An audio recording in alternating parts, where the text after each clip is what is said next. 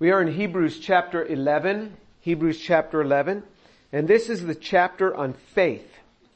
So if you want to learn about what faith looks like, you go to this chapter. There is not a definition of faith here, but it's the characteristics of faith. If I were to define a chair, I would say a chair is something that people sit on. But if you want to describe a chair, you can take a certain chair and you can say it has four legs, it has arms on it, and it's a gray color or brown color, and it has a back, so the characteristics of faith is what he's going through in this chapter. This is the picture of men and women of faith. And this is a picture that we want to begin to acquire because we learn by looking at the lives of others. This is how we learn, by looking at the lives of others. And when I think about the men of God that have poured themselves into my life, and there's 4 men in particular, I learned from them patterns. And from several of them I learned patterns of what faith looks like. But let's begin here in Hebrews chapter 11 verse 1. Now faith is the assurance of things hoped for, the conviction of things not seen. For by it men of old gained approval. So faith is this assurance of things hoped for. So there's an assurance, a conviction, a reality when we take hold of something by faith. And it says, by it men of old gained approval. So remember what the book of Hebrews is about. The book of Hebrews is trying to keep believing Jews who are living around Judea from going back into Judaism because the persecution is hot and heavy upon them. And it's increasing each day. And they think that if they go back into Judaism, that they can avoid the persecution, and then after the persecution subsides, then they could go back to being believers in Jesus the Messiah. And he says you don't have that option. Because if you go back into Judaism, you're going to end up in Jerusalem. There's the judgment that is coming and you will die. Not that you will die spiritually, because once you're saved, you're going to be saved, but you're going to die physically. It's all about physical destruction. And he says you don't have that option here. He says in verse 2, for by it men of old gained approval. Approval with God is gained through faith. We are not talking about saving faith. We're not talking about the faith that we believe that Jesus and confess that He's Lord and believe that He's risen from the dead. That's saving faith. We're not talking about that. We're talking about a faith, the characteristics of faith, which is a walk in our lives. How do we walk? And what he does is he drops before us examples of people. And it is great to have examples of people that we look at, that are ahead of us in their walk with the Lord, that demonstrate for us what it means to walk in faith. And you want to choose the right people to be your example. Not that anybody is perfect, but even as Paul said, follow me as I follow Christ. And he's then showing us people who lived by faith. In verse 2, for by it men of old gained approval. So you see that by faith we gain approval. Then he says in verse 3, by faith we understand that the worlds were prepared by the word of God, so that that which is seen was not made out of things which are visible. Oh ho hum, we want to just go by that. In my world, that's a really powerful verse. Because in my world, you get confronted with, what's the origin of the universe? What's the origin of life? How did we get here? All from the scientific perspective. How do you deal with these issues? And this one verse is just packed with information for us. By faith, we understand that the worlds were prepared by the word of God. What is the word? The word is information. Remember we've said the primary is the information. The matter is secondary. Matter comes second. So in other words, he says that the worlds were prepared by the word of God. It says in John chapter 1 that the word was with God and the word was God. In the beginning was the word, and the word was with God and the word was God. Information. And then in verse 14 it says, and the word became flesh and dwelt among us. And then it took on matter. It is like this. If you have a cell, but it doesn't have an ordered pattern to its DNA, just put a bunch of nucleic acids together, it does nothing. But there has to be a pattern. That pattern instills information that talks about how that cell is going to be built, the chemistry that's going to go on in that cell. It's all based on a pattern of information. You can have all the components of a cell, but if you don't have those nucleic acids in a proper order, none of the machinery works. It just doesn't work. You start with the Word. By faith we understand that the worlds were prepared by the Word of God. The Word comes first. You have to have the defining laws of the universe before the universe can form. In my world, this is really an important thing. I mean, this is scientist talk, so just ride with me for a while.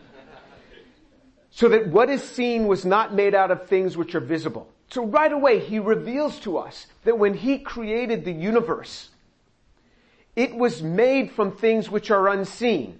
Now, was that atoms? Atoms are unseen. Or was that subatomic particles? But it was this bringing together of smallness, things we can't see, to being something massive. You see why I enjoy this verse so much? Most people just blow by this. To me, this is like, wow. I spent a week in this verse. He says, by faith we understand things that others don't understand. The world doesn't know. The world doesn't understand. By faith we understand these things. Then he gives us an example. Here's our first example of a specific person. By faith Abel offered to God a better sacrifice than Cain, through which he obtained the testimony that he was righteous. God testifying about his gifts, and through faith, though he is dead, he still speaks. So up in verse 1 and 2 we had, by faith we gain approval. In verse 3 it says in verse 3 it talks about how by faith we get understanding. We get understanding of things that the world just doesn't understand. And in verse 4 it says that faith brings about righteousness. Faith brings about righteousness. The beautiful thing about the Word of God is it instructs us on how to live. On how to live. You think about that. That's huge. What does it mean to be a man? What does it mean to be a woman? How should I live? What should I say? You know, when I was a teenager, my brother, who's 2 years older than me, I just wanted to act like him. You know, to me, he was cool, you know, and I wanted to try to be like him.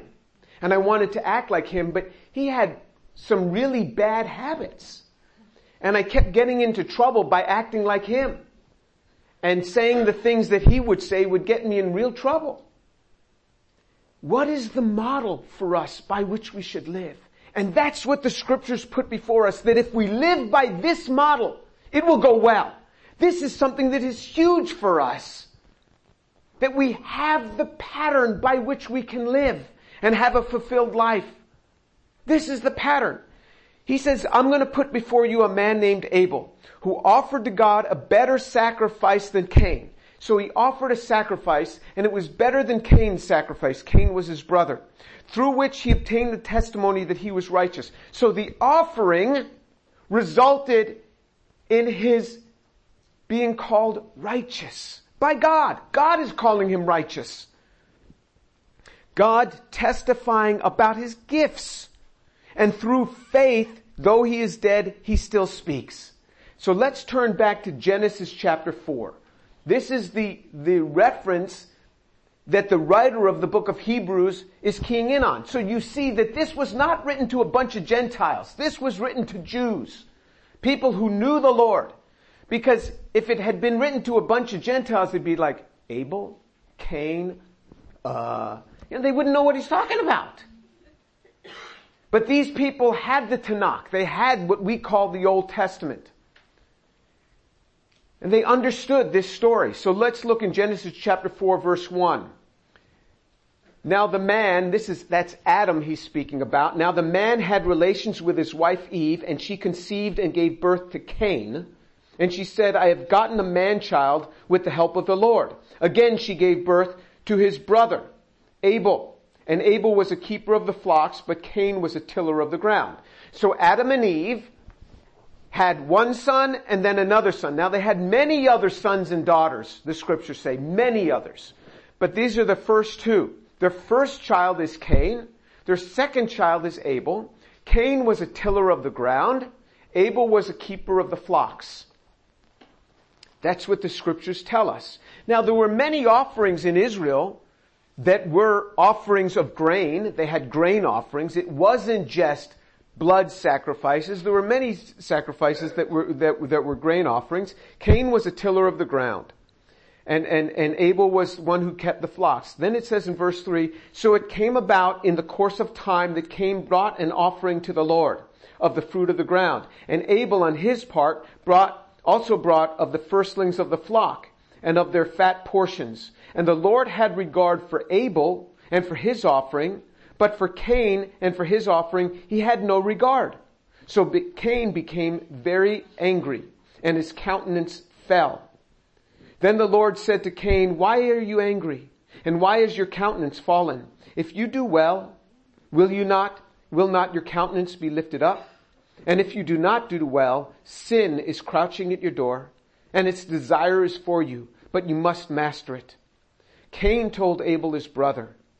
And it came about when they were in the field that Cain rose up against Abel, his brother, and killed him. So that was the first murder recorded in the Bible. That is, the firstborn son of Adam and Eve became a murderer. That is a marriage, Adam and Eve, that had to have been ordained by God. God brought them together.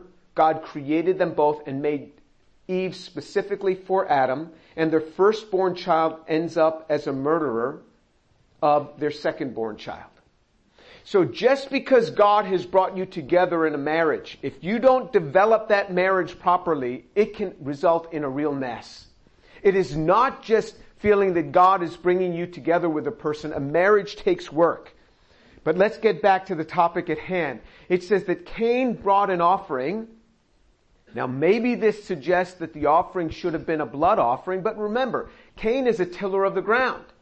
What he has grain offerings, so he brings it. But look at Cain's offering. It says of his offering that, so it came about in verse 3, so it came about in the course of time that Cain brought an offering to the Lord of the fruit of the ground. In the course of time. After some time of passing, it wasn't the first fruits. In the course of time, he brought it. Abel, on his part, brought the firstlings of his flock and of their fat portions.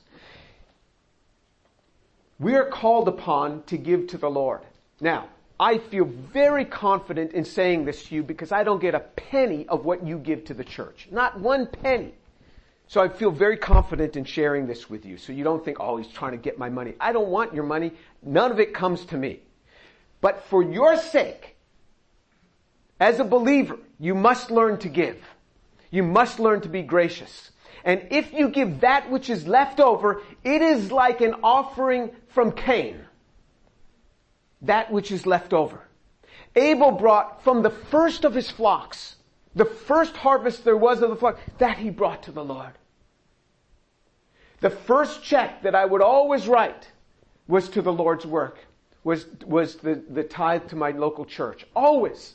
Now it's all, set up electronically and bing, it goes. I don't know in the progression, but it's within a nanosecond of all the other things that go. But it's the firstlings that go. This is the pattern. What made his offering different? What was it? This guy's bringing the firstlings. The other one was over the course of time.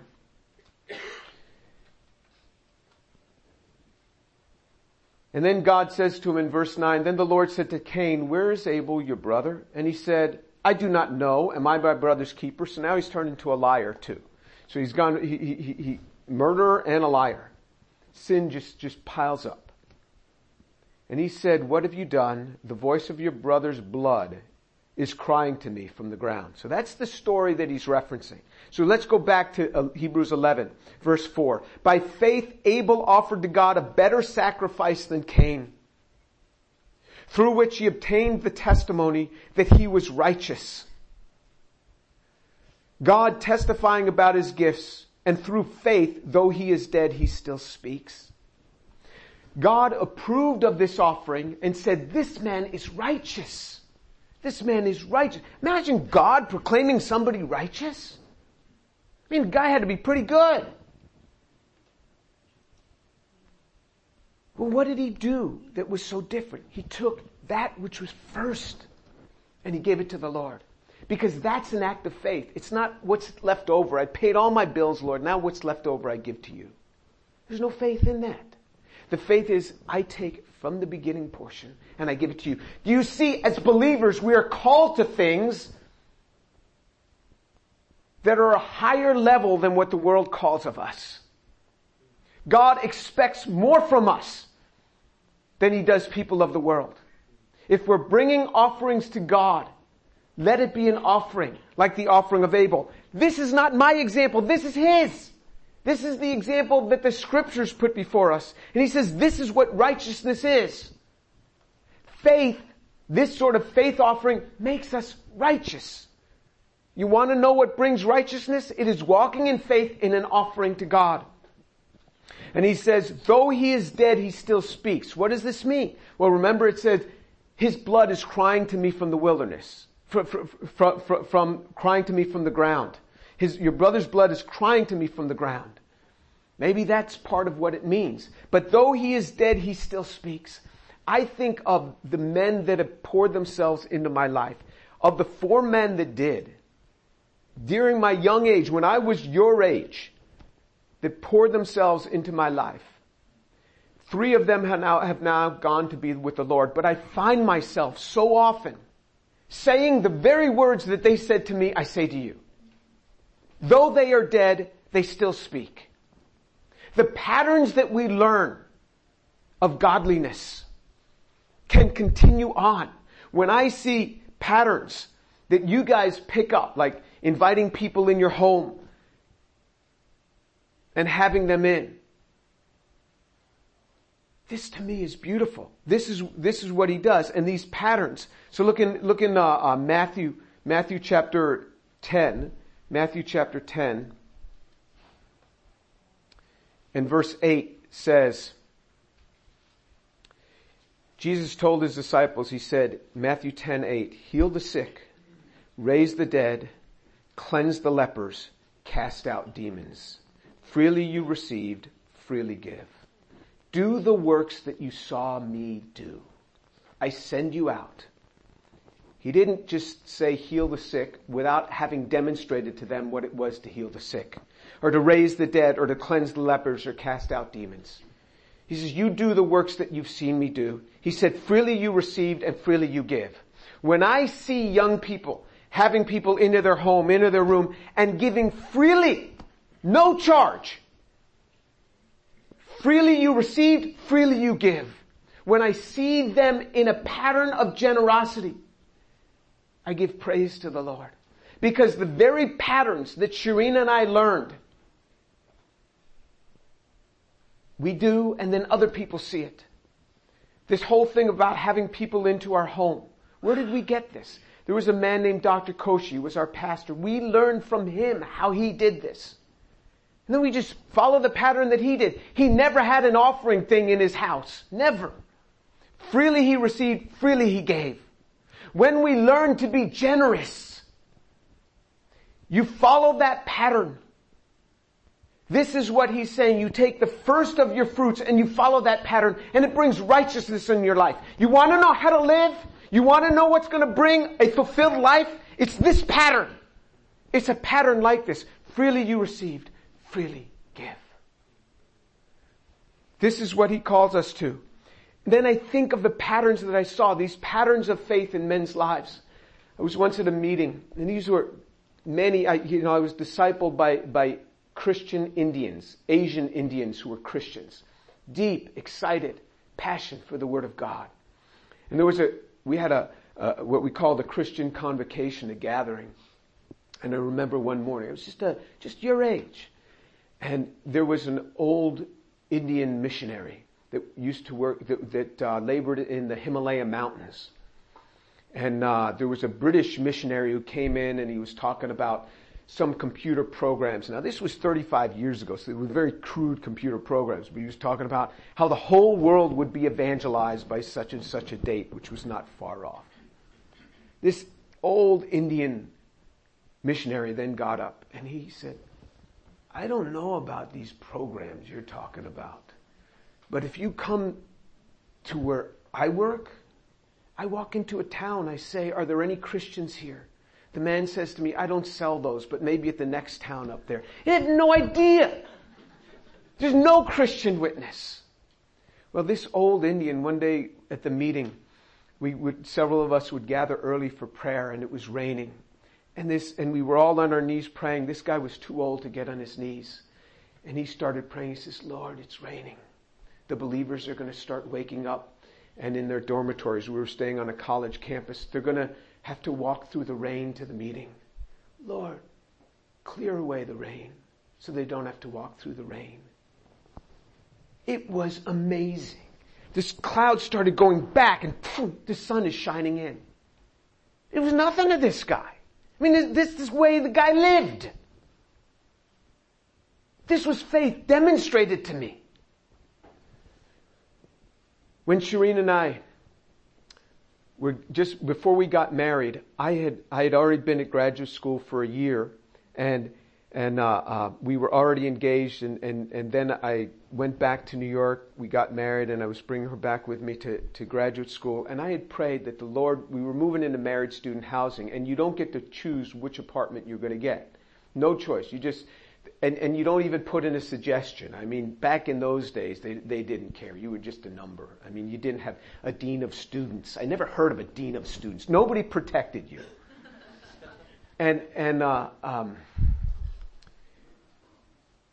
I prayed that we would have an apartment on the ground floor of a building at the end of the building so that we could hand food out and that there'd be a few picnic tables. And I prayed for this. Well, we got a married student housing apartment that was on the ground floor, end of the building, and there was a whole park called Squirrel Park that had gazillion tables, picnic tables, and a whole covering and swing sets, and so we were right there. And I remember one of our early gatherings we were having a group of international students. Our pastor was a professor in entomology, and he had a bunch of North African students that were visiting for that summer that he was teaching, and he was going to be bringing them in to a picnic for our class, and they were out doing some work in the fields learning about entomology. And as we're setting up, it's raining. And I said to the young believers there, and there were unbelievers amongst us too, I said, let's just pray that the rain goes away. And it was forecast rain everywhere. The skies were just black. And we got on our knees and we prayed. I'd seen this thing now. We got on our knees and we prayed. And guess what happened? The sky opened up and the sun started shining in. The vans pulled up. My pastor came out. He said, I don't know what's going on. It is raining everywhere except here in this park. It didn't rain that entire time. And as they started getting back in the vans, thank you. As they started getting back in the vans, then the rain started to come again. I've seen this with my own eyes. I've seen these sort of things when I was your age. And it continues. I see these things. There are places of faith that we step out in, that we walk in. Shireen and I were staying in the apartment of a very kind older woman in Israel these past couple of weeks. And she's a bit sensitive, this old lady, and I could tell just as the day was approaching that we were going to be staying in her home. How long are you guys going to be staying? And she was a bit of a mother too. You know, I'd go out with I'd be coming out of the room with a shirt to go out, and she'd go, "You're not going to wear that shirt." I was planning to. Oh, no. That shirt's too hot. Nobody dresses like that here. It was like having a mother right there. I mean, then redressed before I could go out. It's very strange. But anyway, after 2 weeks, when we were leaving her apartment, she started weeping. She said, I can't believe you guys are leaving. And we had prayed specifically that the Lord would grant us favor in her eyes, because we knew it could be a little bit tenuous there. But she said, ever since you guys were here, whatever room I go in, it's like I have this breakthrough in prayer, because you pray in this room and you pray in this room, and just I go in those rooms, I start praying. God does amazing things. There are acts of faith that He calls us to. I remember we were just your age. We were young, newly married, and we were driving back to New York from Indiana. And as we're driving, I mean, this is hundreds and hundreds of miles.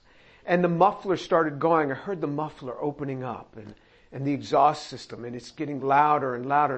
And I knew I had to get off because, if that thing drops out, it can dig in the ground. And so we pull off this exit and we're looking all over and say, Lord, bring us to a muffler shop somehow. There was no, let me check on my iPhone. There was none of that. There was no internet. There was no iPhone. There was nothing.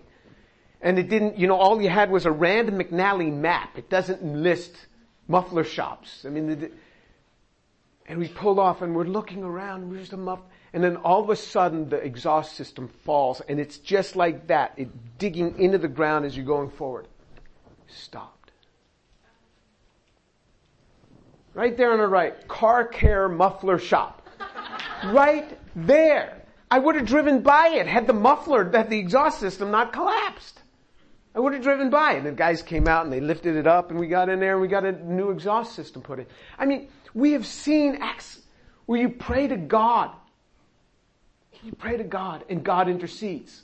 Have there been times that I pray and I don't receive? Yes. But God is the one who dictates, not me. It's not about me. But what He does is He gives us in this chapter example after example of men of faith, of things that they did. So in verse 1, faith gives us approval in verse 1 and 2. Verse 3, faith gives us understanding. We have understanding of the world that people don't normally have. In verse 4, faith brings righteousness. This is what it does. He gives us example after example. That's what this portion is about. We will continue this. This is a rich chapter. This is just too easy. It's too easy to teach out of this chapter. It is just an embarrassment of riches. Because every verse you can spend an entire Bible study on. Just looking at the lives, and it's just one verse after another. It's generally one verse per person, per patriarch in the Old Testament. He gives them one verse here. Now with really amazing people like Abraham, they might have 2 or 3 verses. But generally it's one verse. And then as you get near the end, he starts losing time and he, puts like 4 people in a verse. But each of these demonstrated there was an act of faith that he calls us to. Christian life is amazing. It teaches us how to walk, how to act, what to say, what is right, what is not right. This is the pattern that we use. The pattern that's been demonstrated to us in Scripture. And that optimizes our life. That optimizes our life. And when we walk in faith, many things come to us. Many things. The most painful thing in my mind would be to go to heaven and to see all the things we left on the table because we lacked faith. What is that warehouse over there, Lord? Oh, that's all the stuff you could have had if you had had faith. How much do we leave on the table because we don't walk in faith? This is the demonstration of faith. And as we read through this, it's person after person. It's example after example. I have men that demonstrated faith to me. This is what demonstrates faith to us in the Scriptures. This pattern. Let's pray.